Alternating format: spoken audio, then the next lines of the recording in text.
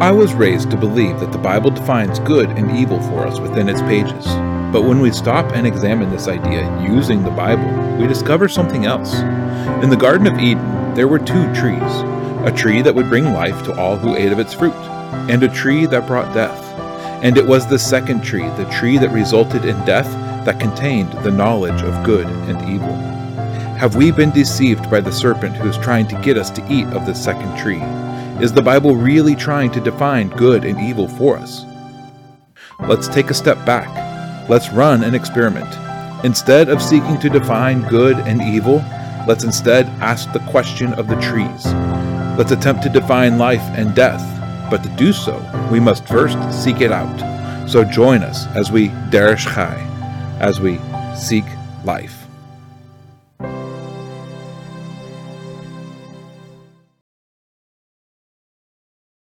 Hey everybody, welcome to the Derish Chai Experiment, the show where we look to the original language of the text in order to get a more accurate understanding of the nuance contained in the text. Well, the book of Leviticus is a handbook of worship that was given to the ancient people of Israel. Within the pages of this book, we read of the methods and the rituals of worship for the people of Israel, for us, when we approach the God of Israel. The handbook starts with sacrifice, the giving of something of value to God. Now, for the most part, this practice involved animals, but as we discovered, sacrifice is not limited to animals. Sacrifice included grains and spices such as frankincense as well. But we can't sacrifice today. It's not possible. Deuteronomy 12:13-14 says, "Guard yourselves that you do not offer your ascending offerings in every place that you see, except in the place which Hashem chooses in one of your tribes. There you are to offer your ascending offerings, and there you are to do all that I command you." The place where Hashem chose was the temple in Jerusalem, but this temple was destroyed around 70 CE. And so as we contemplate this topic of sacrifice, we discover that the text reveals just a bit more than simply the actions that were to be taken in regards to sacrifice. We also discovered that the text reveals the attitudes that we should adopt when we worship Hashem. But the fact remains, we still cannot and should not worship Hashem in this way, by sacrificing animals to him today. And things don't get much better as we move further into the book of Leviticus. The next topic under discussion in the book of Leviticus is the topic of uncleanness. Once again, we encounter a topic that's limited in scope, but that was absolutely necessary for ancient Israel to know and to understand, but which really doesn't bear a lot of weight today. The main reason for this is that uncleanness only matters in a context which the presence of God dwells physically on the earth, just as with sacrifice. But in this age, the presence of God is not a physical manifestation, but rather a spiritual manifestation that lives with and within us. There's no tent, no cloud and fire, no temple, or holy items that need to be continually cleansed from human uncleanness.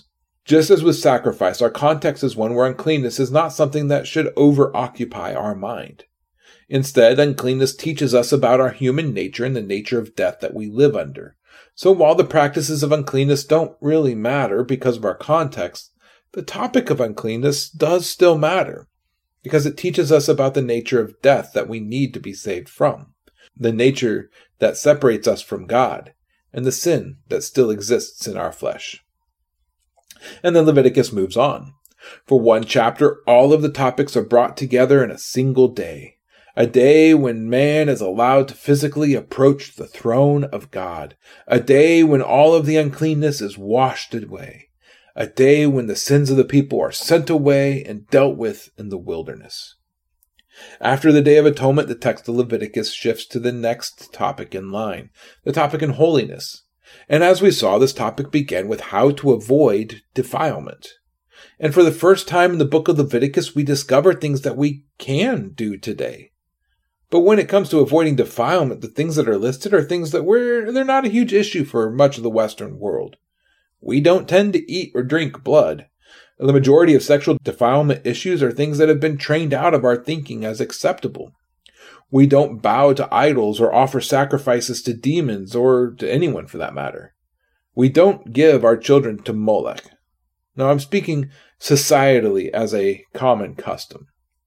Much of this has occurred, I believe, because of the advent of Christianity in the world. The Jerusalem Council identified 4 areas that new Christians should avoid. And when the West became a primarily Christian culture, despite how wrong they got many things, the Christianity of past centuries did change the world for the better from the way that it used to be. These common defilements that were acceptable in the ancient Near East over the past several millennia have become, for the most part, societally unacceptable. And so while the chapters that we read last week regarding defilement are in fact things that we should avoid, most of us truly aren't even tempted to partake in the majority of these defilements. But this week we encounter, in a rare instance for the book of Leviticus, a list of things that we can do, and areas of life where we can engage. And as we examine the text in these chapters, we're going to find that everything listed in this chapter is connected to acting in holiness. And everything listed in this chapter is simply an extrapolation of things that have come before. So let's read the text for this week, and then let's discuss the topic of holiness. Leviticus 19 and 20. And Hashem spoke to Moshe, saying, Speak to all the congregation of the children of Israel, and say to them, Be set apart, for I, Hashem, your Elohim, am set apart. Each one of you should fear his mother and his father, and guard my Sabbaths. I am Hashem, your Elohim. Do not turn to idols, and do not make for yourselves molten mighty ones. I am Hashem, your Elohim. And when you sacrifice a sacrifice of peace offerings to Hashem, sacrifice it for your acceptance. It is eaten the same day you sacrifice it, and on the next day, and that which is left on the 3rd day is burned with fire. So if it is eaten at all on the 3rd day, it is abominable, and it is not accepted. And he who eats it bears his crookedness, because he has profaned the set-apart offerings of Hashem, and that being shall be cut off from his people. When you reap the harvest of your land, do not completely reap the corners of your field, or gather the gleanings of your harvest, and do not glean your vineyard, or gather every grape of your vineyard. Leave them for the poor and the stranger. I am Hashem, your Elohim. Do not steal, do not lie, do not deceive one another, and do not swear falsely by my name, and so profane the name of your Elohim. I am Hashem. Do not oppress your neighbor, or rob him. The wages of him who is hired is not to remain with you all night until morning. Do not curse the deaf, or put a stumbling block before the blind, but fear your Elohim. I am Hashem. Do no unrighteousness in judgment. Do not be partial to the poor, or favor the face of the great, but rightly rule with your neighbor in righteousness. Do not go slandering among your people. Do not stand against the blood of your neighbor. I am Hashem. Do not hate your brother in your heart. Reprove your neighbor for certain, and bear no sin because of him. Do not take vengeance or bear a grudge against the children of your people, and you shall love your neighbor as yourself. I am Hashem. Guard my laws, and do not let your livestock mate with another kind. Do not sow your field with mixed seed, and do not put a garment woven of 2 sorts of thread upon you. And when a man has intercourse with a woman who is a female servant, engaged to a man and to be ransomed, but she has not been ransomed nor set free, there should be an inquiry, but they are not put to death because she was not free. And he shall bring his guilt offering to Hashem to the door of the tent of appointment, a ram as a guilt offering. And the priest shall make atonement for him with the ram of the guilt offering before Hashem for his sin which he has done, and the sin which he has sinned shall be forgiven him. And when you come into the land, and you have planted all kinds of trees for food, then you shall reckon their fruit as uncircumcised. For 3 years it is uncircumcised to you, it is not eaten. And in the 4th year all its fruit is set apart, praises to Hashem. And in the 5th year you eat its fruit, so that it increases its yield to you. I am Hashem, your Elohim. Do not eat meat with blood. Do not practice divination or magic. Do not round the corner of your head, nor destroy the corner of your beard. Do not make any cuttings in your flesh for the dead, nor put tattoo marks on you. I am Hashem. Do not profane your daughter by making her a whore, so that the land does not whore, and the land becomes defiled with wickedness. Guard my Sabbaths, and reverence my holy place. I am Hashem. Do not turn to mediums, and do not seek after spiritists to be defiled by them. I am Hashem, your Elohim. Rise up before the gray-headed, and you shall favor the face of an old man, and shall fear your Elohim. I am Hashem. And when a stranger sojourns with you in your land, do not oppress him. Let the stranger who dwells among you be to you as the native among you, and you shall love him as yourself, for you were strangers in the land of Mitzrayim. I am Hashem your Elohim. Do no unrighteousness in right ruling, in measurement of length, in weight, or in measuring liquids. Have right scales, right weights, a right ephah, and a right hin. I am Hashem your Elohim, who brought you out of the land of Mitzrayim. And you shall guard all my laws and all my right rulings, and do them. I am Hashem. And Hashem spoke to Moshe, saying, Say to the children of Israel, any man of the children of Israel, or of the stranger who sojourns in Israel, who gives any of his offspring to Molech, shall certainly be put to death.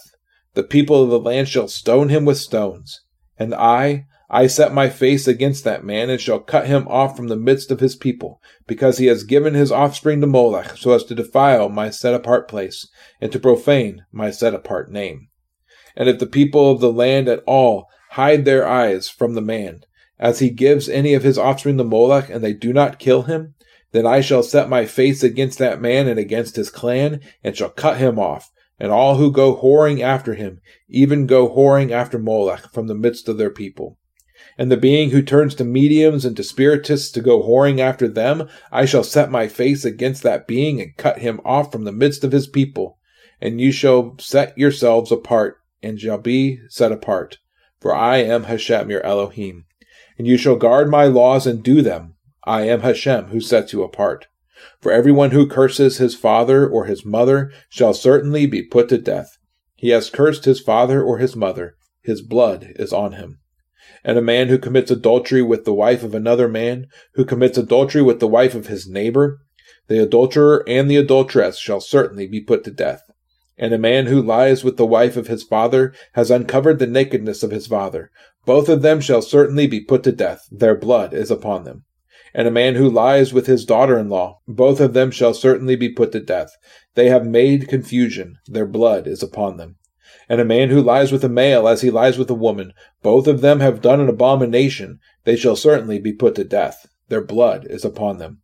And the man who marries a woman and her mother, it is wickedness. They are burned with fire, both he and they, that there be no wickedness in your midst. And a man who has intercourse with a beast, he shall certainly be put to death, and the beast you kill. And a woman who approaches any beast and mates with it, you shall kill the woman and the beast. They shall certainly be put to death. Their blood is upon them. And the man who takes his sister, his father's daughter or his mother's daughter, and sees her nakedness, and she sees his nakedness, is it loving commitment? And they shall be cut off before the eyes of their people. He has uncovered his sister's nakedness. He bears his crookedness. And a man who lies with a woman during her sickness and uncovers her nakedness, he has laid bare her flow, and she has uncovered the flow of her blood. Both of them shall be cut off from the midst of their people. And do not uncover the nakedness of your mother's sister, nor of your father's sister, for that is laying bare one's own flesh, and they bear their crookedness. And a man who lies with his uncle's wife, he has uncovered his uncle's nakedness, and they bear their sin. They die childless. And a man who takes his brother's wife, it is uncleanness. He has uncovered his brother's nakedness. They are childless. And you shall guard all my laws and all my judgments, and do them, so that the land where I am bringing you to dwell does not vomit you out. And do not walk in the laws of the nations which I am driving out before you, for they do all these, and therefore I loathed them.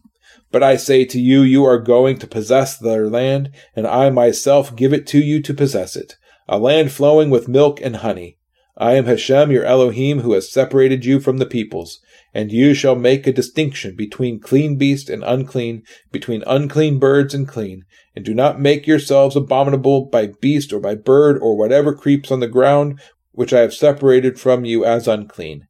And you shall be set apart to me, for I, Hashem, am set apart, and have separated you from the peoples to be mine. And a man or a woman in whom there is a medium, or who are spiritists, shall certainly be put to death. They are to stone them with stones. Their blood is upon them. Chapter 19 of Leviticus has long been recognized as one of the most important chapters in the book of Leviticus. Now, in reality, that puts this chapter rather low on the list of important chapters in Scripture for most people, because Leviticus is frankly not high on their list of important books.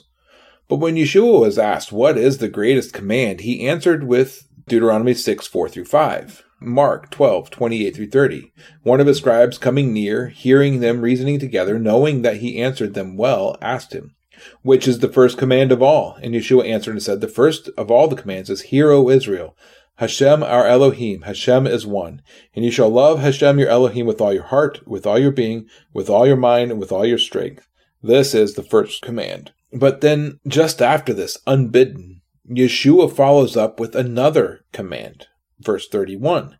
And the second like it is this, you shall love your neighbor as yourself. There is no other command greater than these. The two greatest commands.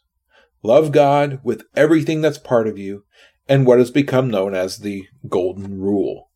Love your neighbor as you love yourself. And this verse is found only in this chapter of Leviticus in the Hebrew Scriptures. This was not something that Yeshua invented or made up. He quoted it from Leviticus. Now, on top of this, the second most well-known verse of Leviticus is also found in this chapter. And as we opened up chapter 19, we find that this chapter opens with this verse. Leviticus 19, verse 2. Speak to all the congregation of the children of Israel and say to them, Be holy, for I, Hashem, your Elohim, am holy. Now, this verse has been interpreted for ages as a command of action. The verse is followed up with then actions that one can take, as we discussed earlier. The underlying understanding of this take being that through the way we act, we can become holy, as if humans could achieve holiness. But that's not what this verse means. It does not mean act in a holy way because Hashem is a holy God and you will become holy if you act this way. Rather, this verse is one in which people of Israel are reminded that they have been granted holiness, not because of anything within themselves, but rather and only because they are in covenant with a holy God. Their proximity to God is what grants the people of Israel holiness. Nothing else grants that status, and one must be granted a status of holiness before they can draw near to God. Now, this might seem like I'm being a bit nitpicky, but this is important, so bear with me. If we track this statement through the Bible, I think we'll find that this nuanced view of this passage holds, but we'll also see why the other view has gained so much traction. In fact, the very next chapter, we see a very similar statement being made in Leviticus 20, verse 7. And you shall sanctify yourselves, you shall set yourselves apart, and shall be holy, for I, Hashem, your Elohim. See, this verse states that we are to sanctify ourselves. There's something to do to achieve sanctification. But then let's read the very next verse, verse 8. And you shall guard my laws and do them. I am Hashem, who sets you apart. That last bit is the important bit. I am Hashem, who sanctifies you. Our holiness comes only because Hashem is holy, and he passes that holiness on to us. Now, another passage with this type of terminology is found in 1 Peter.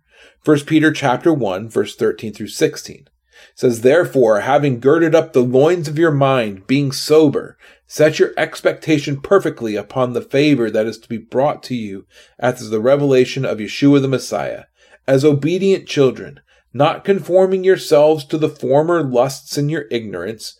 Instead, as the one who called you is holy, so you also should become holy in all behavior, because it has been written, Be holy, for I am holy. Again, we read that we should become holy in our behavior, because the verse says, Be holy, for he is holy. But why is it that we should become holy in our behavior? It's because the one who has called us is holy. He is holy. He has granted us holiness. And so we should strive to act in holiness, not to gain holiness, but rather because we are holy. This brings us back to Leviticus chapter 19. Chapters 19 and 20 are the only chapters of the Bible that describe what holiness looks like in action for the layman. When we read Leviticus 19, we encounter what appears to be a grab bags of do's and don'ts that don't seem to have any kind of common theme behind them. Some are things that we've read before, and others are completely baffling. Baffling in purpose or baffling in meaning. But there are some of these that we just don't know. So let's go through these depictions of holiness in actions and see what we can discern from them when we put them all together. So in verses 3 through 4, we read a recounting of several of the 10 commandments. Honor your father and mother, 5th command. Guard my Sabbaths, 4th command. Do not turn to idols, 1st command. Do not make molded images to bow to, 2nd command. Right out of the gate, we read 4 of the first 5 of the 10 commandments. This should catch our attention and let us know that something significant is occurring here. Now, it might be nothing but 4 commands, one after the other, in the course of just 2 verses. Coincidence? Possibly. Let's keep looking. Now, what the text does next is confusing, and it often throws us off track of the 10 commandments, because the text shifts for just a moment to the eating of the shlamim sacrifice. Why would it go here at this point? Well, the last verse was about worshiping other gods and bowing to idols, and so the unique way that the sacrifices are offered to Hashem is then covered. And the shlamim sacrifice is the only sacrifice that's eaten by the layman, and so it's the only sacrifice that's touched on in this chapter. We find in this passage that the sacrifice also becomes holy when offered, and so it is to be treated as holy. This means that it should not be allowed to sit out any longer than 2 days. Now, I find this command to be enlightening. Why? Well, it speaks of not allowing a sacrifice of Hashem to see corruption. Before it has a chance to go bad, eat it or burn it. And that has implications on the crucifixion and resurrection when you get down to it. It's a correlation that at least deserves a mention and perhaps some time in meditation. After the discussion on the peace offering, then comes a command for a form of communal welfare. When you harvest, do not harvest all the way to the edges.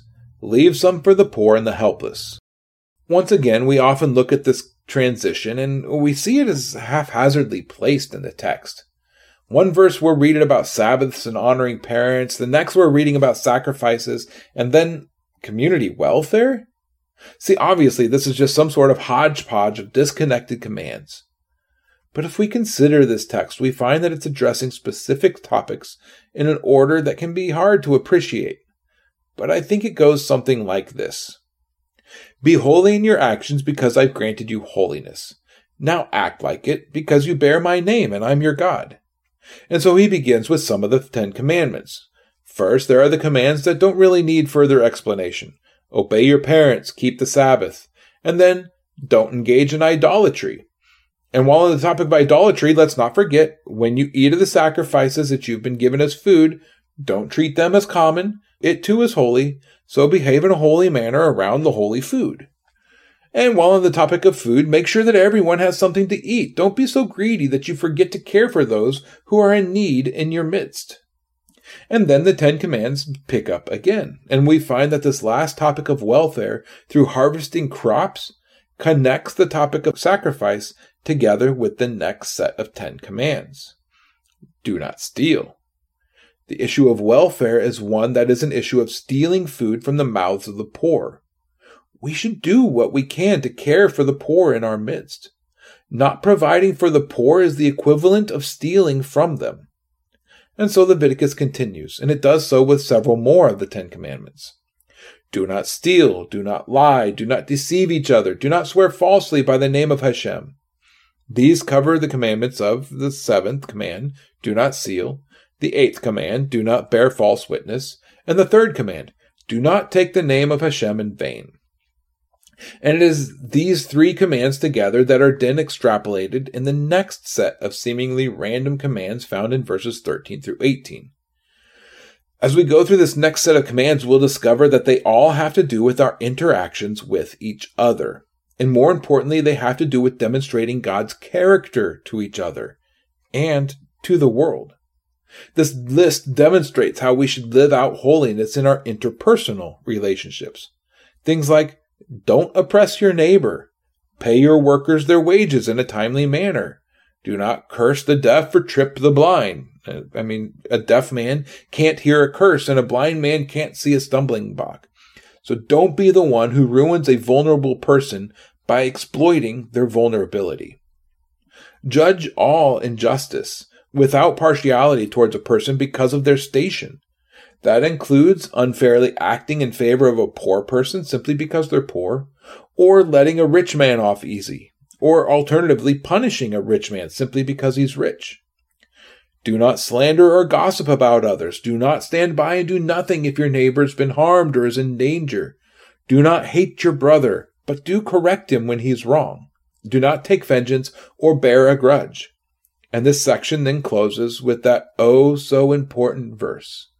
Love your neighbor as you love yourself. So when we look at this set of commands together in this way, we find that this listing is an extrapolation of 3 of the 10 commandments. The list should form the core of our personal relationships, and it is by adhering to this list that we will all be able to demonstrate holiness to those around us. And if we consider this, we find that the character traits of Hashem are found in this list. Compassion, mercy, grace, loyalty to covenant, patience, forgiveness, and justice. The character traits that Hashem declared on Mount Sinai as his own. These are the traits that we are to live out in our relationships with each other. Next in the text we see another seemingly scattered list of random commands. But if we isolate them and consider them alongside each other, we might find something that connects many of these upcoming commands. Now, verse 19 speaks of various forms of mixing that should not occur. Livestock are not supposed to be allowed to mate with other kinds. Do not sow a field with mixed seed. Don't wear a garment of mixed thread. If we consider each of these commands together, we find that they have to do with the mixing of kinds. And if we consider it, there's one of the 10 commands that has to do with the mixing of kinds. Don't commit adultery. Let's look again at the definition of the word adulterate. Merriam-Webster defines adulterate in this way: to corrupt, debase, or to make impure by the addition of a foreign or inferior substance or element. And that's what we find connected together in this verse. Don't adulterate your animals by allowing them to mate across kinds. Not species, kinds. That means that horses and donkeys, they're okay to mate to create a mule. Don't adulterate your harvest by mixing the plants that you grow in your field. And don't wear clothing of mixed threads. Now, on the surface, these commands would seem to be appropriate to all kinds of mixing, but that may not be the case. In the Hebrew, in the last part of verse 19, there's a word present that's not translated. That word is sha'atnez. Now, this is a word that means specifically a wool and linen mixture. And if we consider this further, we find that wool and linen mixtures were allowed. They were allowed in the priest's garments. And from this, we can perhaps understand that wool and linen is a specific holy mixture that is not to be replicated. This introduces a bit of confusion as we attempt to decipher these commands. Is this a general command that is forbidding all mixtures whatsoever in these areas? Or is this a specific command that is forbidding specific mixtures for the sake of worship? If this is a general command, then all blended fabrics of any sorts are off limits, as is certain gardening techniques, and mules aren't allowable either. On the flip side, if this is a specific command regarding wool and linen, then are the other commands also given in connection to worship?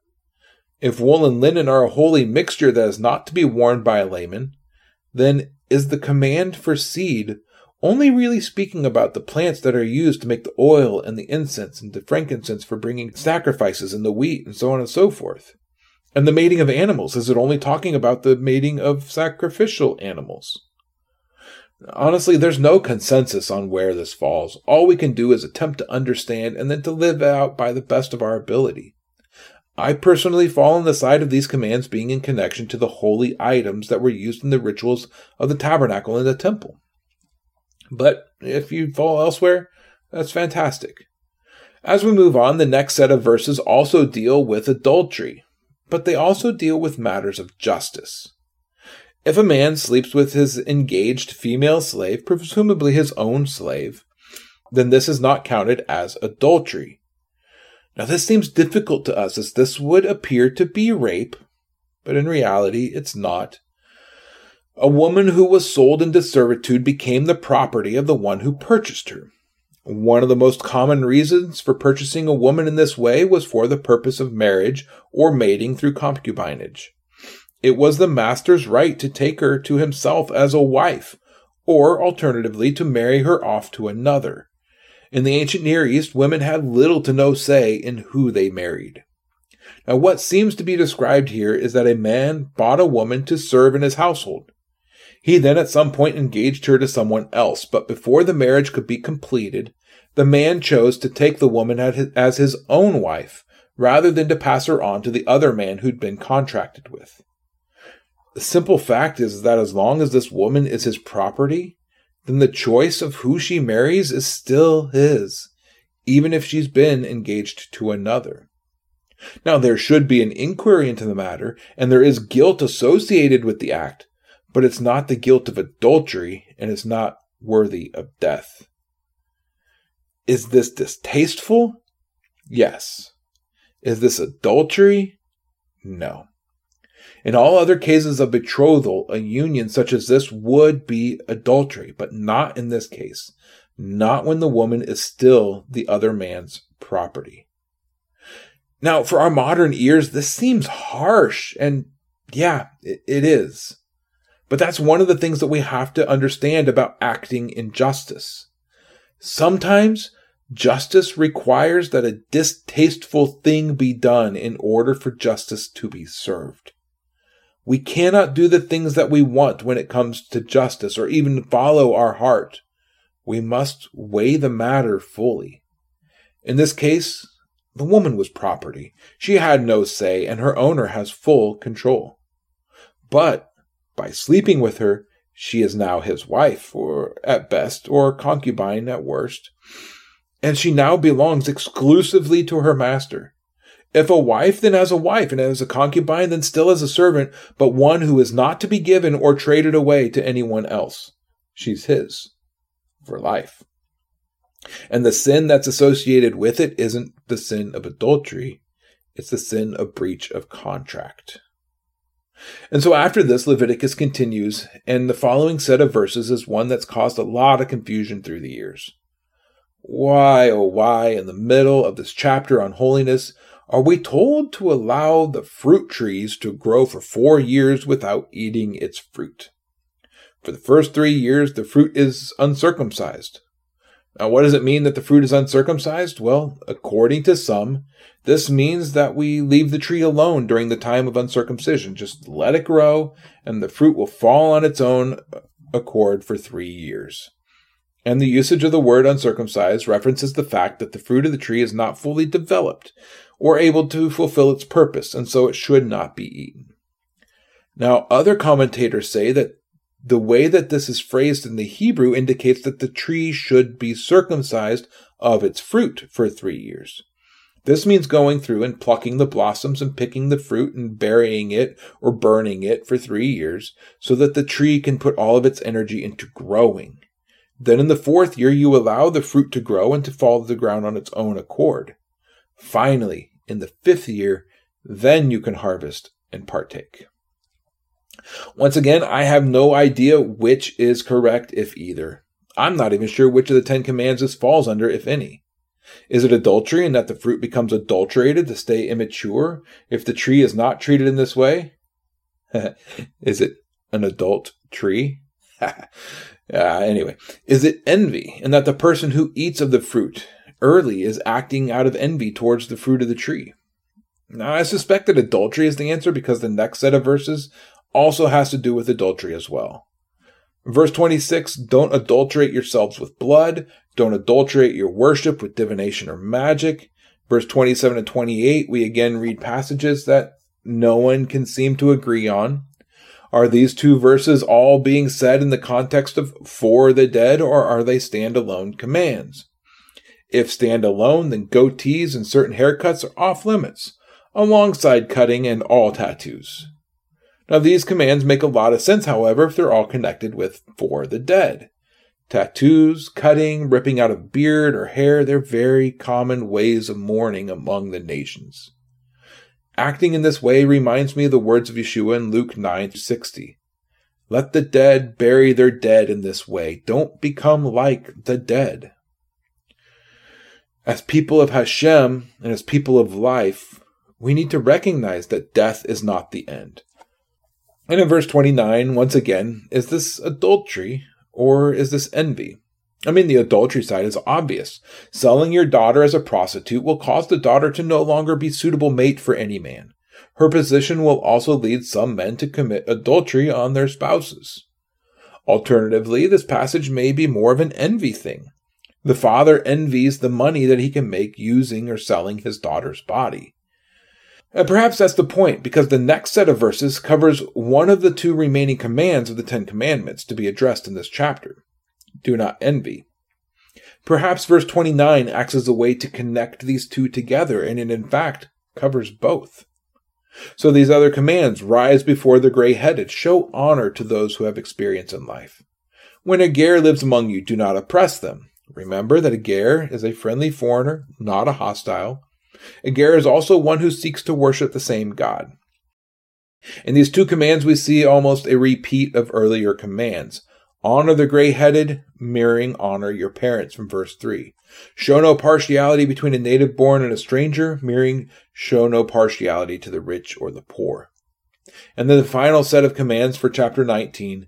Do not cheat a person in business deals.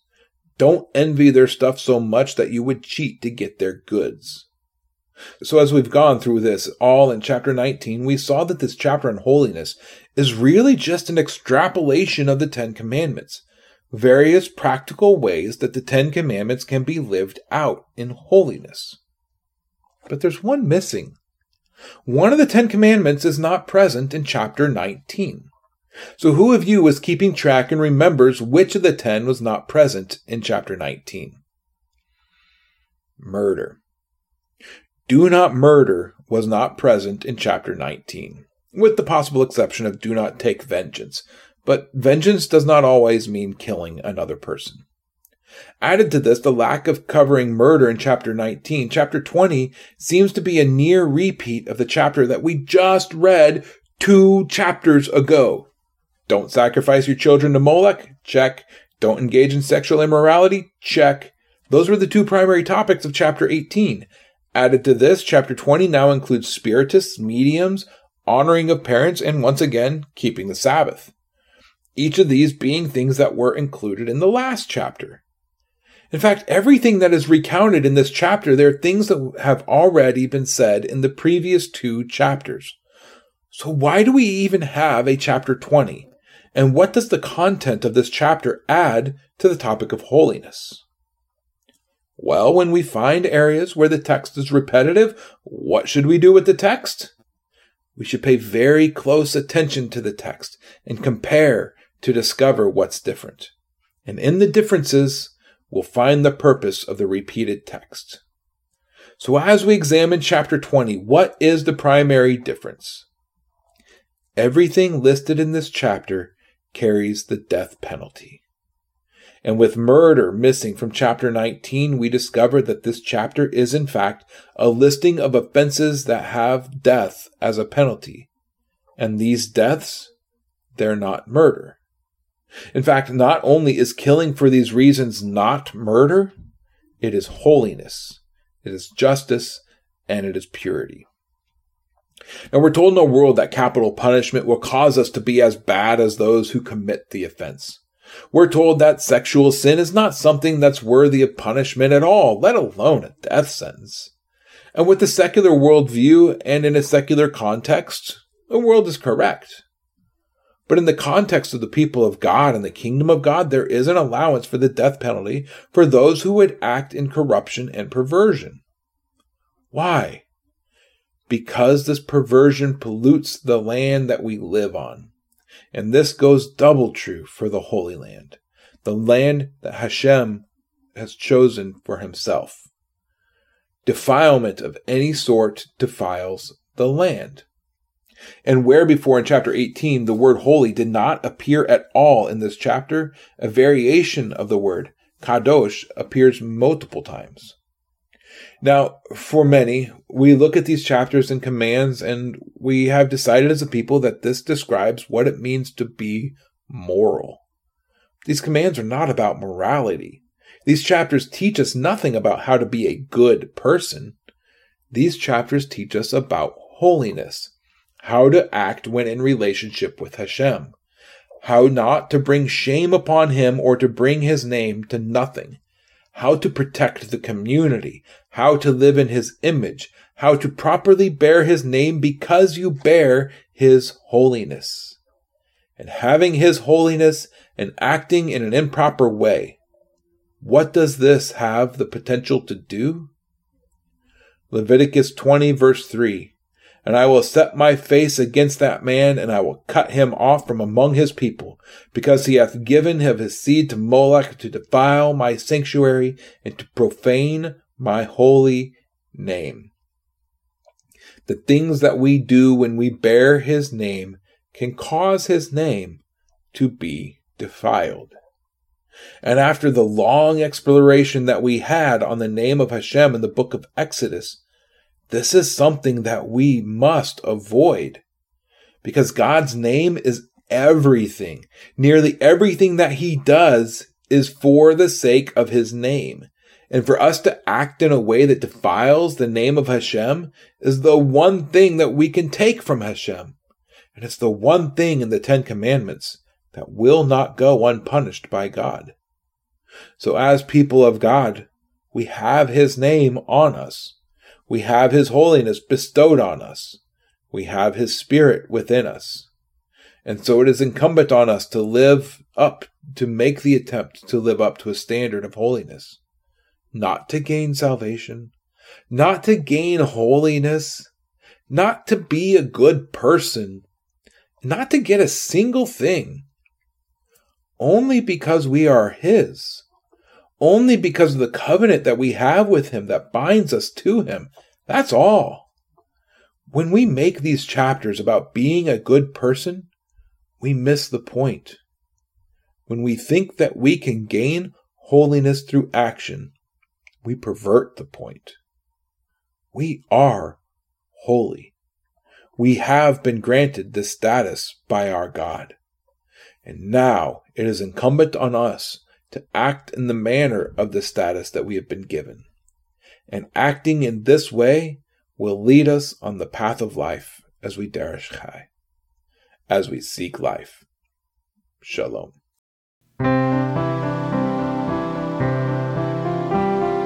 Thank you for tuning in to Derish Chai. If this content has blessed you and you would like more, please consider subscribing, liking, commenting, and sharing with others.